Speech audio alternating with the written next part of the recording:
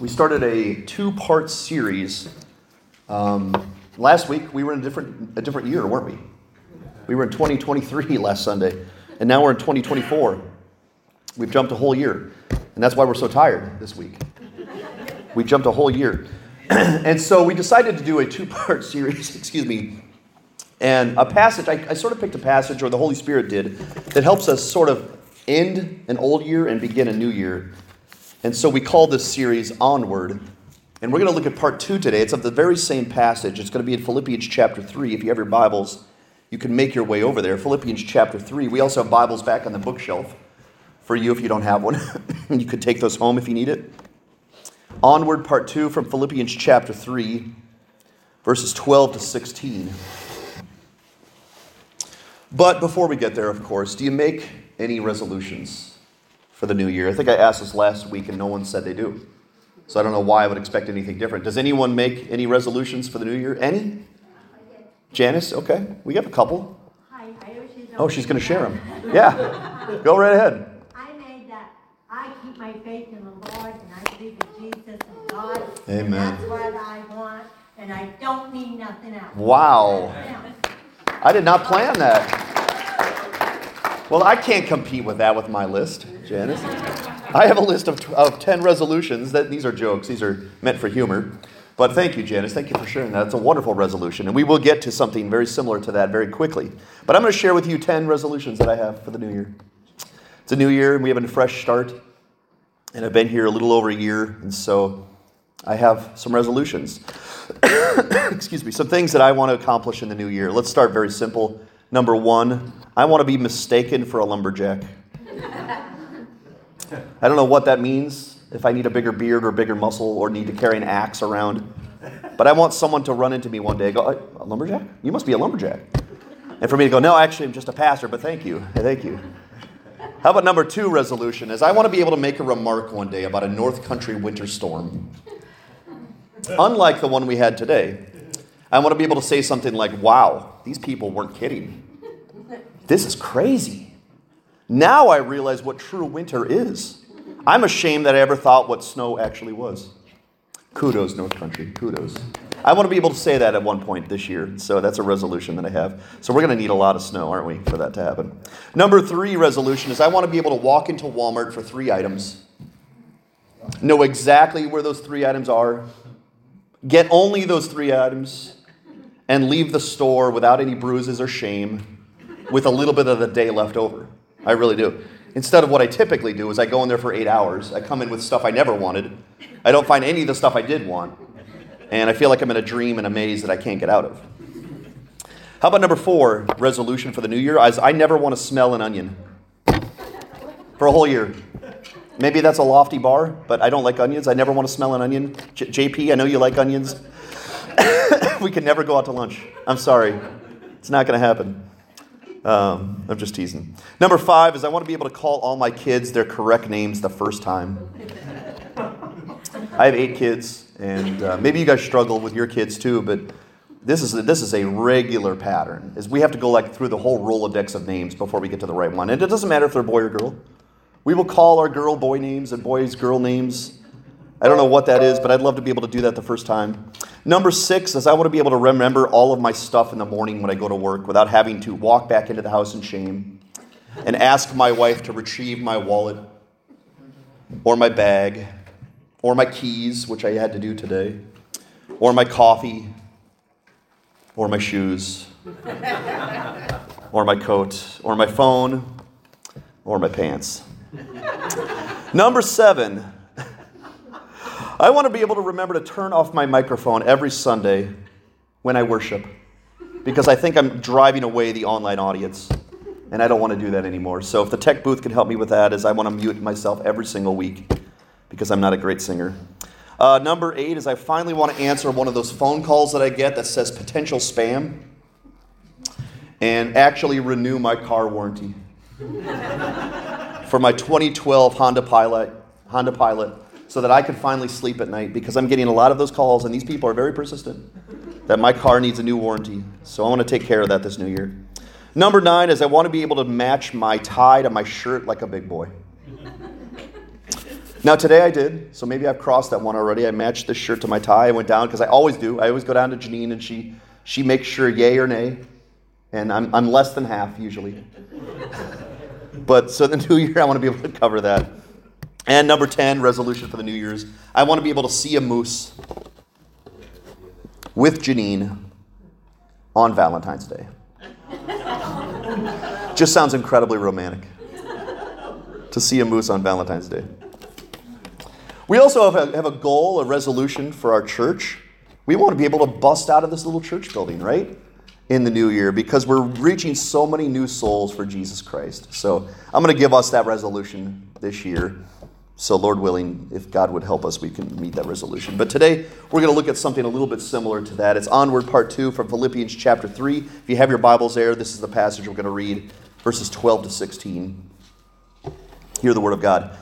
Paul says, "Not that I've already obtained this, or am already perfect, but I press on to make it my own." Excuse me. "Because Christ Jesus has made me his own. Brothers, I do not consider that I have made it my own, but one thing I do, forgetting what lies behind and straining forward to what lies ahead. I press on toward the goal for the prize of the upward call of God in Christ Jesus. Let those of us who are mature think this way, and if anything you think otherwise, God will reveal that also to you. Only let us hold true to what we have attained." That's our passage today. Our 3-point outline, if you got the notes, is number 1, a unique strategy.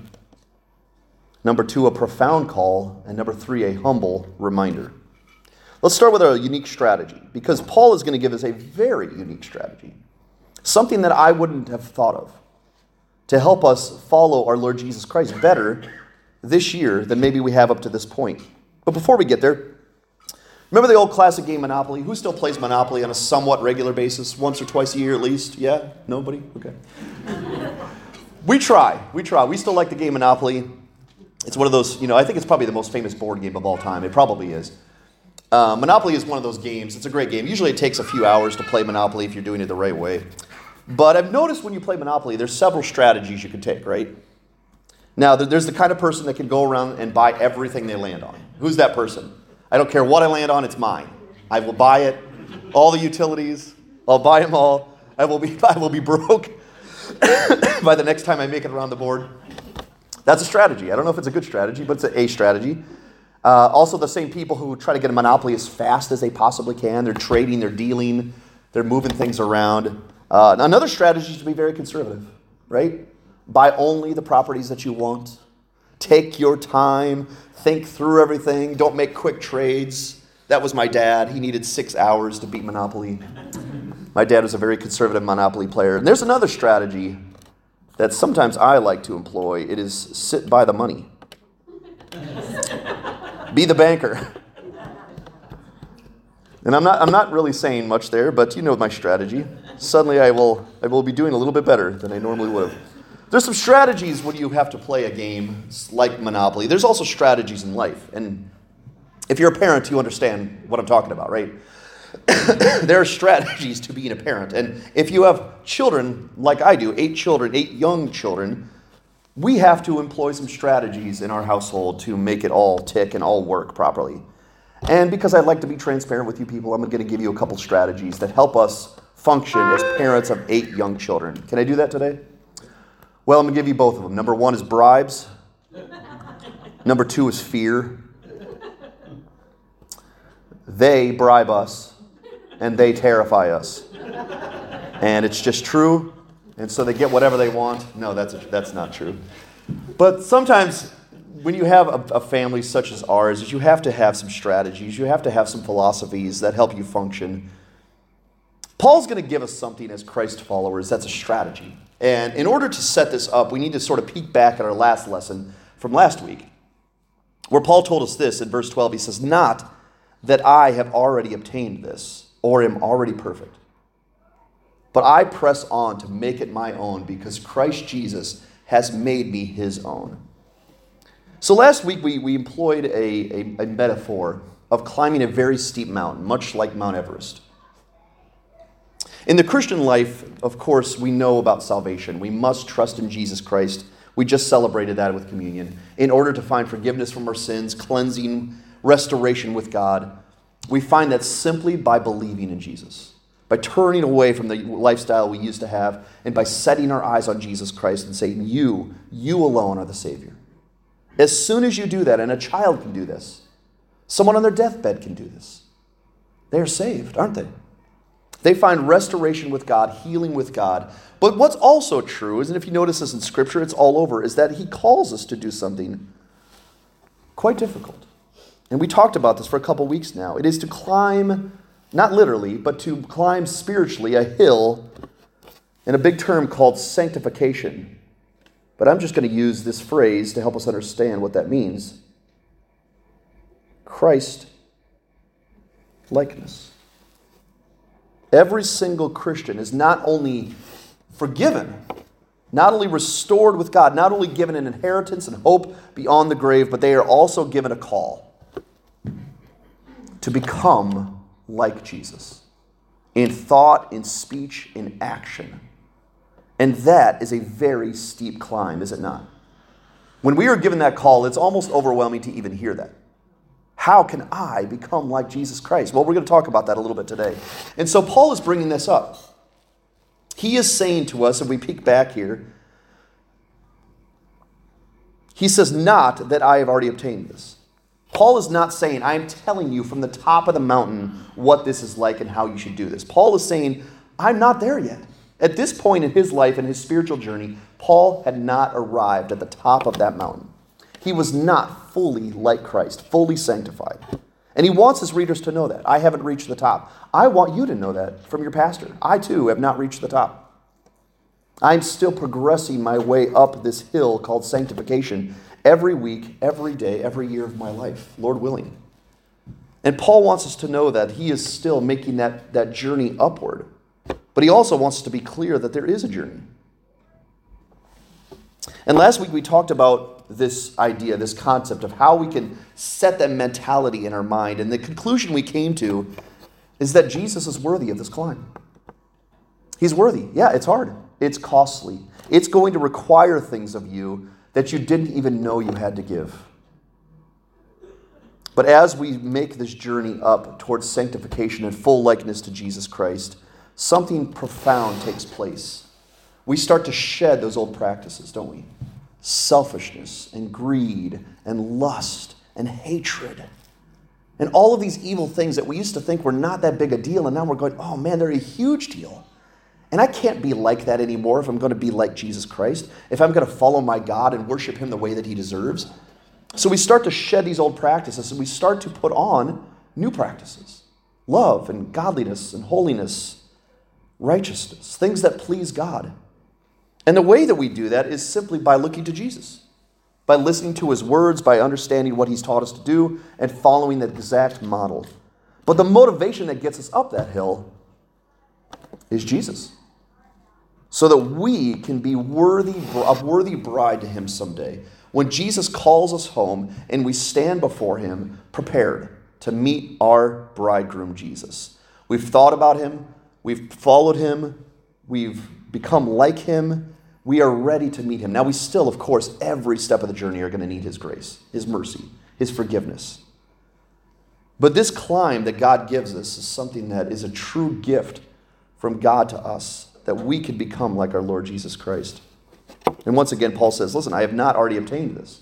I am not already perfect. But you notice what I do? I press on to make it my own. I press on to become like my Lord and Savior, Jesus Christ. Why do you do that, Paul? Well, it's very simple. Because Christ Jesus once made me his own. I heard a pastor say this once, that nothing in this life belongs to us. Everything's on loan. Everything, including our children, our families, our homes, our jobs, our talents, everything is given to us by God on loan. There's nothing that we own except one person. Jesus is ours. And ours. We can claim that he is. And he is ours and we are his. We belong to him and he belongs to us. And Paul is bringing that up right here. I press on to make this my own, to become like him, because once Jesus made me his own. Remember the song from your Sunday school days? Remember this? We used to sing this. It's still a beautiful song. Jesus loves me, this I know. Finish it. For the Bible tells me so. But as we just celebrated in communion, there's something else that tells us so, isn't there? The cross tells us so. How do we know that Jesus loves us? Because he came down to this earth, a place that was full of sin and full of selfishness and full of darkness and full of greed. And he took our sins upon himself and he died on a cross so that we could have eternal life. So that we could be restored with God and so that we could have a relationship with Jesus Christ for all of eternity. And so Paul followed Jesus Christ for the remainder of his life. He did exactly what Jesus told us to do in Luke chapter 9. If anyone would come after me, he must deny himself and take up his cross daily and follow me. If that is your desire, is to be known by Christ and to be restored with God, then Jesus is going to give every single one of us a call. And we're going to talk about that here in a little bit. But Paul's bringing that up as if to say, listen, I'm going to do this for him because he once did it for me. Why are you going up that mountain, Paul? Because Jesus once went up a mountain with his cross for me. And therefore, it's my privilege and my glory and my honor to do that for him. And I think that's a really powerful thing to know. Brothers, I do not consider that I've made it my own, but one thing I do, forgetting what lies behind and straining forward to love what lies ahead. Now there's the strategy that Paul's going to give us. Even though I haven't yet arrived, even though I have not yet made it to the top of this mountain, I'm going to tell you the strategy that I use. The effective strategy that I got from God, and it's twofold. One thing I do, I forget what lies behind, and I strain forward to what lies ahead. Okay? I forget. Talk about that. I forget what is behind. And number two, I strain to what's ahead. It's a pretty simple strategy, twofold. We can understand that. But let's flush these out a little bit so we understand exactly what he's talking about. 2024 is upon us, right? And I'll tell you something even simple but profound that we need to remember is none of us can change 2023 now, can we? Not a one of us can change an ounce of 2023. 2023 is now in the books. Whatever 2023 was, it is for the remainder of eternity. None of us can go back to 2023 and modify it or change it at all. So we shouldn't. We shouldn't even try. That's a silly notion. But something we can do, and then maybe that's where the idea of resolutions came up, is we can pave a path forward that is different than 2023. If we deserve, or if we expect something to be different, we have that opportunity right now, is to look into the future and say, I want today and tomorrow and the remainder of this year to be different than 2023 was. And we're starting to employ the strategy that Paul gave us already. Now, I don't know if you can read that little meme up there, but I've noticed, and I think I got this way when I got into my 40s, this little meme says, I've officially entered why did I come into this room phase of my life. Anyone else? You walk into a room with some task, and you get to that room and you have no idea why you're there. Well, the other day I had something even worse take place. I went into a room, forgot why I was there, and forgot how to get back. And that was a really bad day. And forgetfulness is not something we like, right? It's not something we look forward to. In fact, it seems like a red flag of getting old. Can it actually be a good thing to forget? To use that as a strategy to go forward and to pave a new pathway for Jesus Christ in the new year? Well, Paul seems to say that it is. He's going to focus us upon the future and remind us that there's nothing we can do to change the past. The past is the past. All we can do now is live for the present and the future, and that is a bold and divine opportunity we have. Therefore, we should focus all of our attention on that.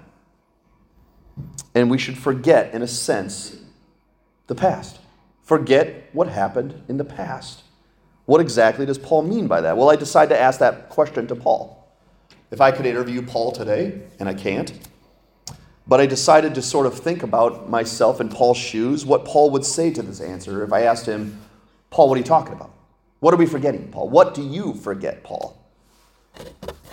And I thought about a bunch of things that possibly we could focus on that we shouldn't focus on, and we should instead forget and go forward in. Number one is failures and successes. Right? Do we all have them? Every single one of us have failures and successes in 2023. We could remind ourselves of those. We could dwell upon those, or we could forget them. Hurts and pains. If I went through the entire room here today, every single person would have hurts and pains in 2023. We could dwell upon those hurts and pains, or we could forget and move forward. Number 3 are wrongs and rights. We did some things right in 2023. We did a bunch of things wrong in 2023. We could focus on those, but we shouldn't. Number 4, grudges and wounds. Things that people have done to hurt us. Every single one of us would have those things. We went around the room saying, this person did this to me and it wasn't right. It hurt me. How about this one? Compliments and disparaging remarks. Sometimes you get both. Sometimes in the same day you get both. Someone will compliment you, say, good job, I respect what you're doing, and in the same day you'll get someone who doesn't like how you're acting, doesn't like how you're functioning. So should we focus on those or forget those? How about this one? Losses and gains. We've all lost. We've all suffered loss. We've all gained things, maybe some stuff by the belt. And we want to shed a few pounds. But we've all had losses and gains in 2023. We've all had victories and sins. And Paul is telling us today that his strategy for going forward and doing what he needs to do in order to follow Jesus is to forget. What do you think the enemy wants us to do?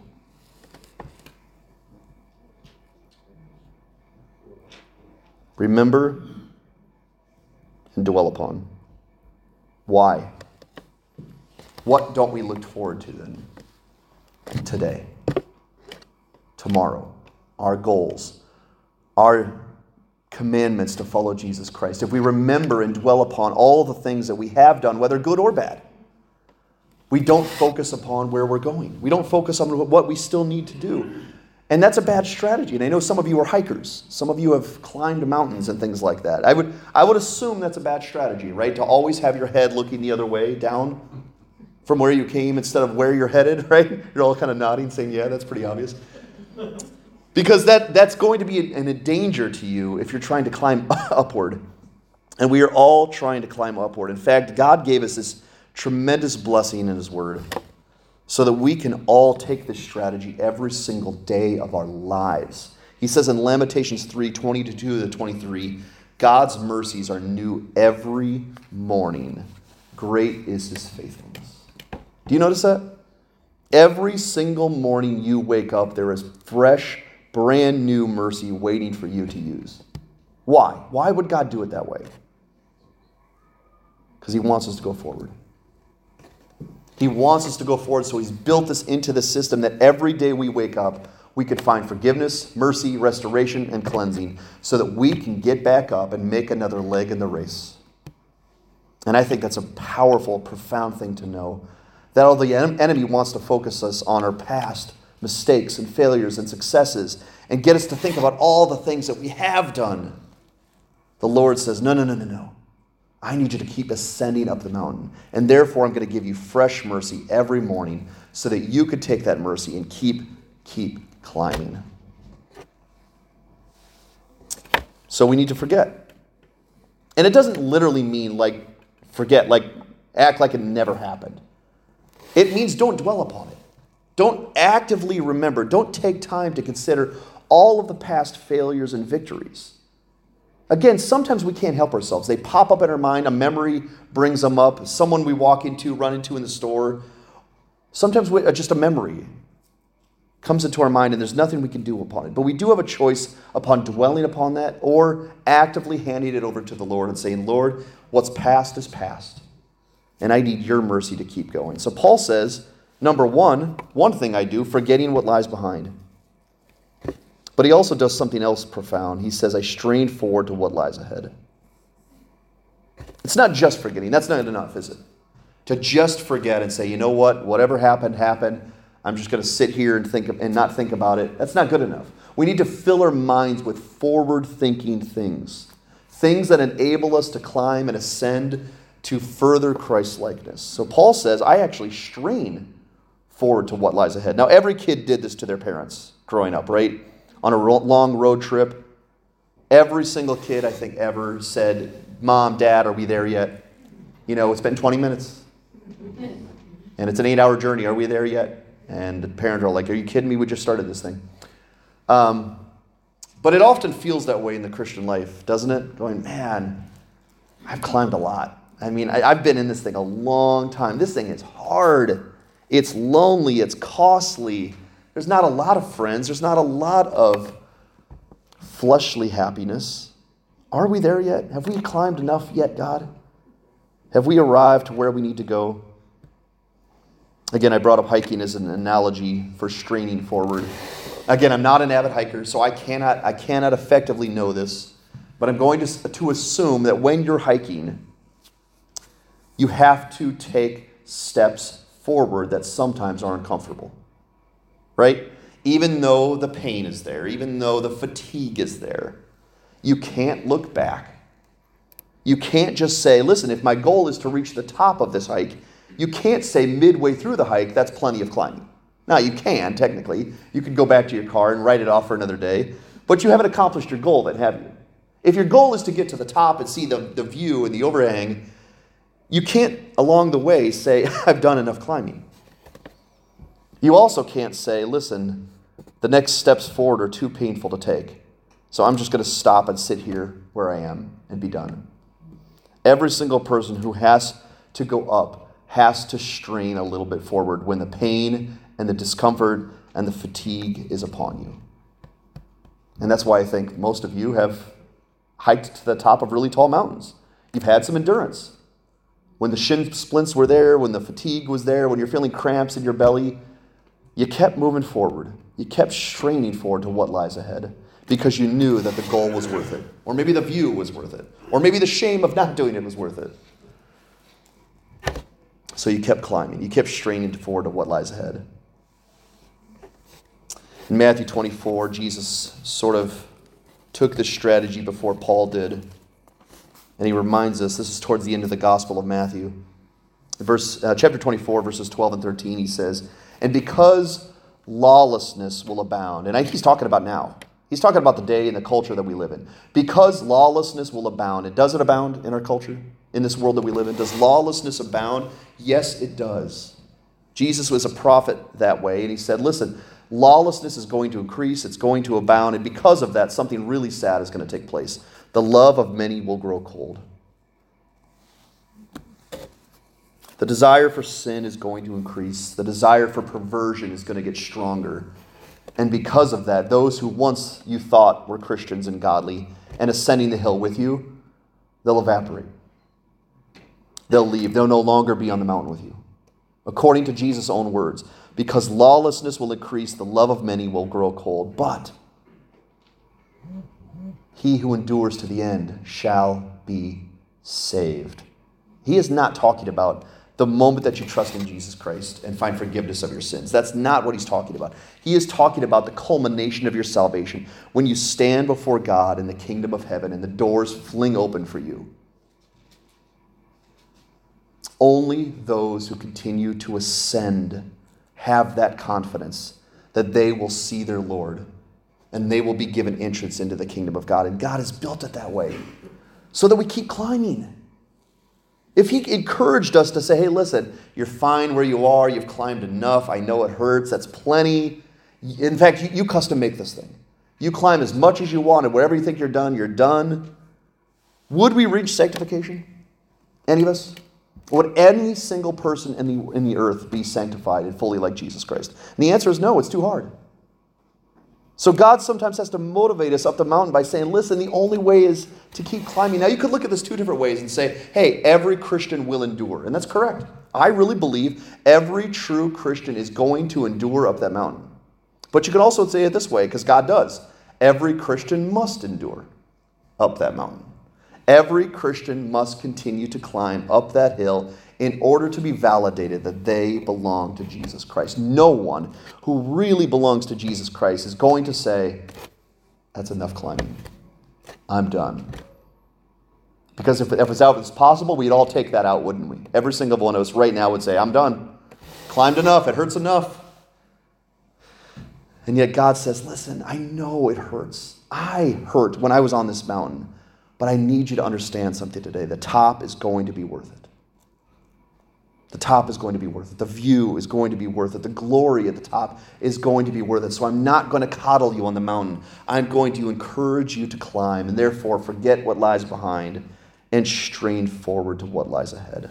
That is a unique strategy. Let's now look at a profound call. Now, this is me, a picture of me in college calling girls for dates. I don't know who took that picture. But when I had to call girls for dates in college, it was a very nerve-wracking thing. I don't know if you guys remember that experience. Because I didn't know what I was doing. And it felt very awkward. Because I knew the girl could slam the phone down and say, "Get lost, loser. I want nothing to do with you." So I didn't really know what I was doing. I always remember being very nervous if I wanted to ask a girl on a date and made that phone call. We didn't have Instagram back in the day or text messages. We couldn't take the gutless way out. We had to pick up the phone call, trembling in her hand, and make that phone call. And I never knew if I should make small talk with the girl first. Like, "Hey, how'd your day go? How was history class? What'd you eat for lunch today? Oh, yeah, you had a sausage patty. How was it?" Or if I should just get right into why I called, saying, "Listen, there's a banquet coming up. You know that. Do you want to go with me?" "Okay, you do? See you then." And I usually flip-flop between strategies, but I always remember it being a very nerve-wracking experience. Oftentimes that went pretty well, even though I know my voice was probably cracking on the other side. Sometimes we have to make calls. Sometimes a call comes to us. Isn't that true?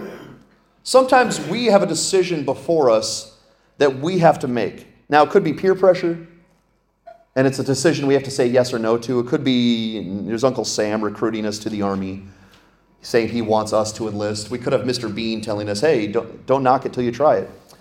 But whatever happens, if someone brings a decision to your door, you have a decision to make, to say yes or no. If someone calls you on the phone and says, "Hey, it's time for your car warranty to be extended," you could say, "Oh yeah, I think I should do that." Or you could say, "Hey, listen, that's spam. I'm going to block you and never answer you again," which is the better idea. But sometimes we have to answer a call. Sometimes we have to make a call.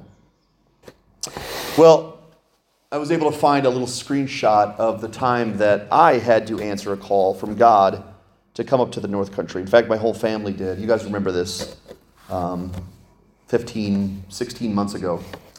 That we had to answer a call that God gave to us. Now, most of you have heard this at least before once, but I'll remind you of it, that New England had been on our hearts for about a decade before we answered the call to Littleton.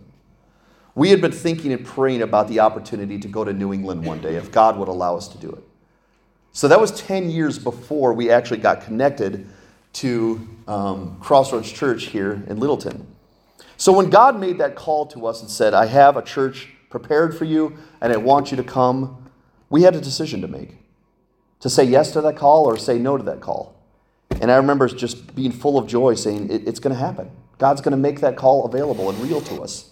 And we were so excited to be able to say yes to New England, that long 10-year desire of ours, and to match our hearts with a church much like this, that we still find so much joy and so much satisfaction that God linked our hearts to you guys today because we answered that call that God gave us. Well, every single Christian has a call. We've talked about this before. And Paul's going to remind us of the call. So he says, "I press on, even though I'm not there, even though I haven't obtained it, even though I'm not perfect yet. One thing I do, forgetting what lies behind and straining forward to what lies ahead." And he says, "I press on toward the goal." I press on toward the goal. Well, it can't again be salvation. Paul was already saved by this moment. Paul is talking about a different goal. Now, I asked this before, if a lot of you are football fans, it's now football playoff season. If you're a football fan, this is like the greatest time to be alive. And I talked to Janine the other day. I said, why do they call it football? Why do they call football football? They barely kick. And she said, "Well, what should they call it?" And I said, "They should call it goal ball." Because that's what you're doing in football. You're trying to get to the goal, right? You're trying to score a goal, kick a field goal. It should be called goal ball. I think they should change it. But I was able to find this picture. I think this is the late 90s. Maybe you guys remember the Super Bowl where the Rams and the Titans are playing each other, and it came down to 1 yard. 1 measly yard. And there's the guy reaching for the goal, and he comes 1 yard short of tying the game and going into overtime and possibly winning the Super Bowl. But you could tell what straining towards the goal looks like in that picture, right? I think that's a beautiful picture for straining forward to the goal of a touchdown, the goal of winning the Super Bowl. But you and I have a much grander goal, don't we? Paul says, "I press on toward the goal for the prize of the upward call of God in Christ Jesus. And I want you to pay attention to that word. Upward. Higher. Up. Greater than you are now. There is a prize and a goal set before every single one of us, and it is the call of God in Christ Jesus for every single Christian who ever lived. And we've talked about what that goal it is. It is to become just like our Lord Jesus Christ in thought, speech, and action. And God has given us that call. Every single one of us to not only be saved, to not only inherit eternal life, but to become something we're not yet. And Paul calls it, the prize. He doesn't call it a chore. He could say that. I press on toward the goal for the chore of the upward call of God in Christ Jesus. I don't want to do it, but God's making me do it, so let's keep going. No, he calls it a prize. Paul's perspective was right on the money. He looked up that mountain and he says, I got to get up. Because there's a prize up there. And that prize is becoming like my Lord and pleasing my Lord, and it is the greatest thing of all time. And I'm going to press on towards that prize. And for those who have climbed Mount Everest, I don't think anybody here has, am I wrong? Okay, just making sure. That has to be a prize. That's got to be quite the amount of glory to reach the top, the summit of Mount Everest, 29,000 feet in the air. But in order for that to happen, someone has to traverse and climb a very dangerous, costly route, don't they? To get to the top where they can take a selfie and they can glory in the fact that they've reached Mount Everest, they have to give a lot in order for that to happen. But again, ours is not Mount Everest. Ours is something much more profound. Christ-likeness. Can you imagine that? I want you to imagine that just for a moment. Can you imagine us not only being saved, not only beginning entrance into the kingdom of God, but for us to look like Jesus on the last day? For us to think like Jesus. For us to act in this world like Jesus Christ. Paul did it. He didn't do it perfectly. But Paul traversed up this mountain, made progress up this mountain, so that all of a sudden his thoughts, his speech, his actions were more like Jesus than they were like Paul. Because every single day and week and year of his life, he kept moving up that mountain. And more sinful patterns kept shaking off, and more godly patterns were put on. As Paul finally reached the summit of that at the end of his life. And here's the call in Romans 8:28.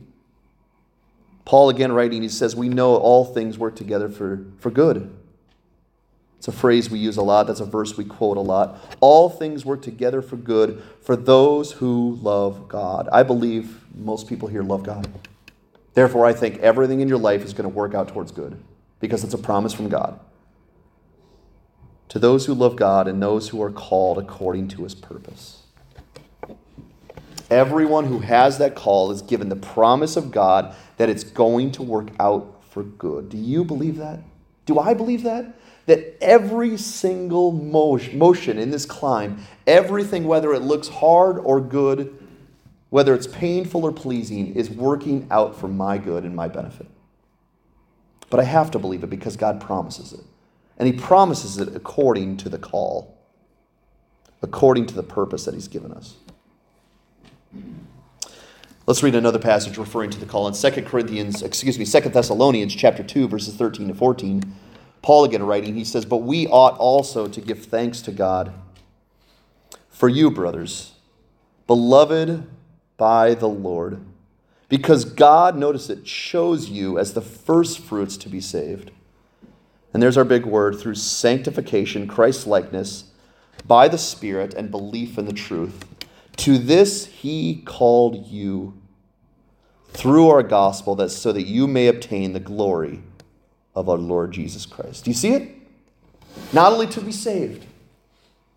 That's a lot. That's a lot of gift. That's a lot of blessing, God. But not only to be saved, but to be made like Jesus. That is the call of every single Christian. I've saved you so that I can make you into what you've always were designed to be, holy and righteous and perfect in the eyes of God. Sanctification. And it's going to take the rest of our lives to climb this mountain. But we saw this word purpose come up. And we have to ask this question today. What is your purpose? What gets you up out of bed every morning? What motivates you to keep doing what you're doing? Do you have one? I think the whole world struggles with this question, don't they? I think every single person in this world needs a very strong purpose in order to function the way that they need to. And if they don't have that purpose, they will flounder. They will struggle, and they might be even darker than that. They might question, what is my reason for continuing in this life if I don't have a purpose? But I want to say this today. If our purpose is only earthly, we have no purpose. If our purpose that we're living for today can fade one day, can leave one day, can pass away one day, then we really don't have a purpose. We need a purpose that goes beyond this world. We need a purpose that comes from God himself, our maker and our creator. And thankfully, he's given us the purpose of purposes, serving the King of Kings.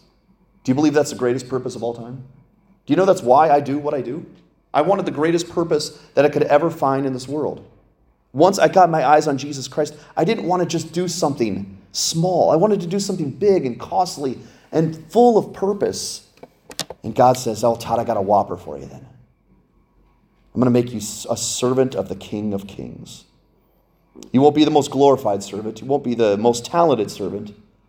But you will be a servant of the King of Kings. And I said to the Lord, that is my privilege.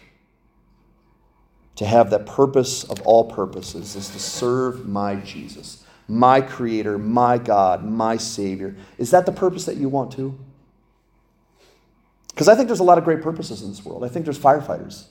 They have a good purpose. I think nurses and doctors have a good purpose. I think anyone that helps children has a good purpose. I think there's so many good purposes in this world, but I think one advances above them all. Anyone who serves Jesus. No matter to what length and what degree and what earthly glory, anyone who serves Jesus Christ has the greatest purpose of all. So Paul says in verse 15, let those of us who are mature think this way. Because you might not. You might not. I didn't. For a long period of my life, I did not think that serving Jesus was the greatest purpose of all. I thought it was a chore. I thought it was something that I had to do, that I didn't really want to do, but God was going to make me do it. And then one day the light bulb went on and I said, oh man, that's a prize. That's a purpose. That's exactly what my soul has been looking for. So Paul says, let those of us who are mature think this way. And if in anything you think otherwise, notice what God will do. He will reveal it to you one day. If he loves you, he will reveal to you the same thing he revealed to me. Todd, there is no greater purpose than serving the King. A few weeks ago, I brought up this story from King David's life, where he had these mighty men, these three mighty men, who basically did any bidding that King David wanted him to do. And these three mighty men one day heard that King David was thirsty, because he said it out loud, oh, I wish I could have water from the gate in the Bethlehem, or gate near Bethlehem behind the Philistine camp. Oh, that's really good water. If I could just have a little bit of that water. And these guys heard that command. That wasn't even a command. He heard David say it out loud, and they broke through the Philistine camp, got the water, brought it back to David, and said, here you go, King David. Here's the water you wanted. And David pours it out.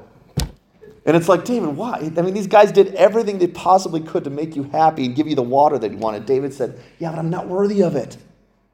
I didn't ask him to do it. I was just speaking out loud. And I'm certainly not worthy of that kind of sacrifice because I'm not the King of Kings. But imagine what delight it was for those three men to serve King David. Just a fraction of what he desired. And then for David to say, listen, guys, I'm not the King of Kings. There is someone who did ask for it, and there is someone who is worthy of it. And his name is Jesus Christ. Do we believe it?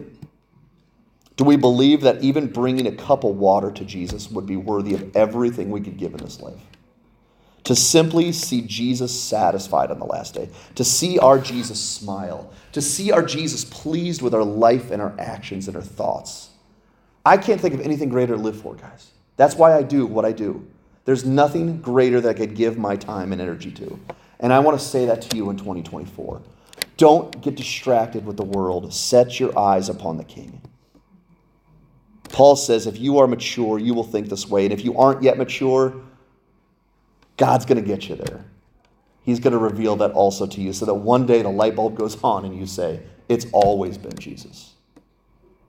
He is worthy of my every heartbeat. Worthy is the Lamb. Paul says, I strive to make it my own because one day Jesus made me his own. We celebrated that at communion today. I think God perfectly places these things upon us so that we can remember and reflect that one day we were not God's people. We were not saved. We were not forgiven. We were not redeemed. We were not given eternal life. And then one day we were. And everything for us changed. And that is the day we realize that worthy is the Lamb. If Jesus did it for us, he deserves it far more than we do. Let's give that love back to him. A unique strategy, a profound call. Quickly, we'll end on a humble reminder. Keep clicking the wrong thing. I'm sorry about that. A humble reminder. Now, who works out?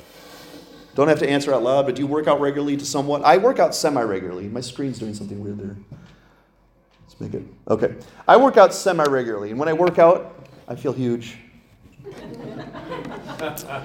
When I work out, I feel like the strongest man alive. I can stop anybody. I can beat up anybody. No one should mess with me. I feel gargantuan.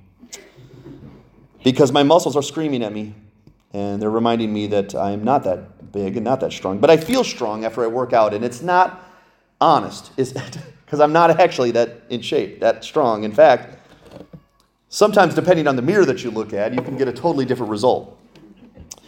I'll feel strong, I'll feel quite in shape, and then I'll go look in the mirror and go, it's not really what I expected. Or I'll step on the scale, and it's like, well, I thought I'd shaved 8 pounds. I gained 2? Okay. Things aren't quite going as well as they seemed. And Paul says in this passage, listen, let us hold true to what we have attained. We don't have to lie today. Lying's not good for us. Flattery is not good for us. Did you know that? Flattery is not good for the Christian. For us to say today, boy, I'm really up that mountain. I'm close. I'm like right there. Just a little bit more and I'll be there. I'm really close to the top of sanctification. But it's also not good for us to beat ourselves down and say, oh, I'm wicked. I'm horrible. I do nothing right. Paul says, let us hold true to what we have attained. Let us be honest about where we are in the journey. The other day, Janine and I went out for a date, and we don't get a lot of those.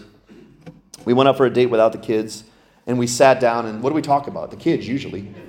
But I said, let's not talk about the kids just for a second. Let's just sort of grade ourselves. And so let's just talk about how we're doing. How are we doing as parents? How are we doing as husband and wife? How are we doing as individuals following Jesus Christ? And it was such a profound conversation for us to really just be honest with each other. To say, you know what, we're doing some good and we're doing some not so good. And I sort of asked my wife to grade me, which is always a really scary thing to do. I don't advise it. But no one knows me better than Janine. She gave me a very honest score, by the way. I won't tell you what that score is. But Paul says, let us hold true to what we have attained. And the more I grow in Christianity, the more I realize how important it is to be humble. There's a lot of pride out there in this world. And pride seems like that's a call of victory. Like when someone's prideful, it's like, man, you're strong, you're capable, you're confident. But then you look at Jesus Christ and he was meek and humble. And the greatest men that I ever look up to, all were meek and humble. Did you know that? The men that I strive to be like and aspire to be like, and the men that I follow after in this church, were meek and humble people. And the more I grow up in Christianity, the more I realize what a gift and a tool humility is. Before we close today, I want to read you a parable from Luke chapter 18. Now, I don't know if this actually happened or if Jesus is just using a parable to share with us something of a metaphor for the Christian life. But he says in Luke 18, Luke 18, verse 9, he says, Jesus also told this parable to some who trusted in themselves, notice it, that they were righteous, and they treated others with contempt. Now that's the background. They themselves think very highly of themselves, and they think very low of other people. So this is the basis for the parable. Jesus says, verse 10, 2 men went up into the temple to pray, one a Pharisee, and the other a tax collector. Okay, so these guys are on polar opposite sides of the spectrum. One is a Pharisee, a learned man, a religious zealot, a guy who knows the law, who probably is very religious. and another a tax collector who was known for frauding people out of their money. So both these men go to the temple to pray. The Pharisee, standing by himself, prayed like this: God, I thank you that I am not like other men, extortioners, unjust, adulterers, or even like this tax collector. I fast twice a week. I give tithes of all that I get. Feeling quite good about himself, patting himself on the back, saying, God, boy, you got a gem in me. I am really doing well. I just want you to know that, God. You've really been blessed by having me. And unlike this tax collector, things are going really well for me. And I don't even know what I'm saying. I just want you to know that. I just want you to be reminded of how well I'm doing. And then we have the tax collector, verse 13. The tax collector, standing far off, would not even lift his eyes up to heaven, but he beat his breast, saying, God, be merciful to me, a sinner. I am not, God. I am not what I should be.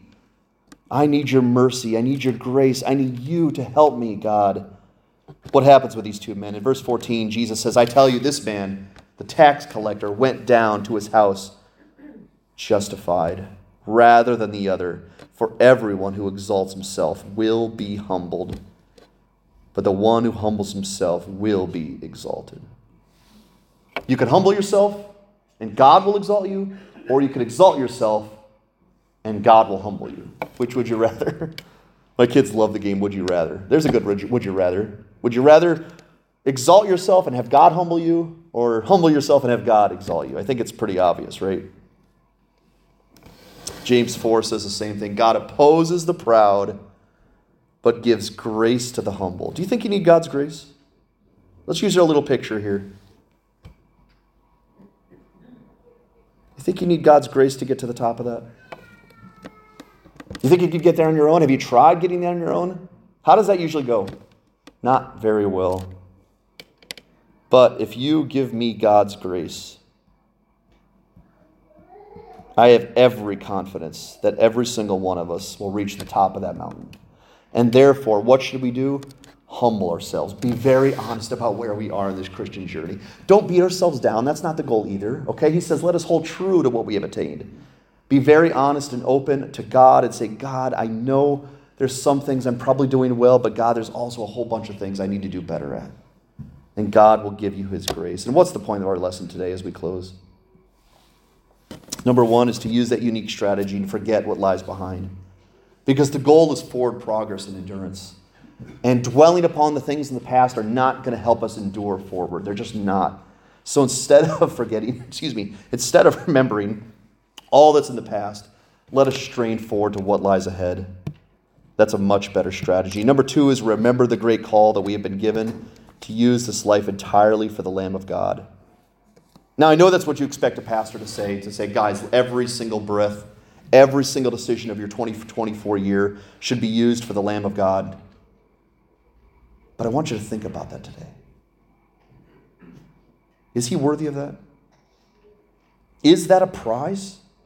Is that the delight of your soul to live your life entirely for the Lamb of God? I didn't used to think that in a way, and now that I do, I want to live 2024 for Jesus. I think he's worthy of it. And I think he's worthy of his church living for him as well. And number three, let's stay true to where we are in this race so that God will grant us the grace we need to complete the climb, because it's a promise that if we humble ourselves, he will exalt us. It's also a promise that if we stay true to this call, every single one of us will reach the top of that mountain. Do you believe that? If God wants us up that mountain and we belong to God, will any of us fall short? The answer is no. Not one of us.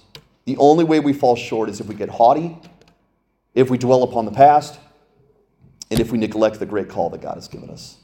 So my encouragement to us today is to remember this. This is our bottom line today. He is worthy. And I don't want you to take my word for it. I want you to reflect upon that this new year. Is Jesus worthy? Because everything will fall into line if you say yes. If you say yes and you really believe that Jesus is worthy, I don't have to be that pastorly. It's going to make my job easier. So please do that. I want you to think about this new year, that Jesus, is worthy of that. Because if he does, this church is going to take off like a rocket. If we have that one bottom line that we all share. And I already believe this church believes that. I really do. I think this church already says he is worthy, and we will give him everything that he deserves. So it's 2024.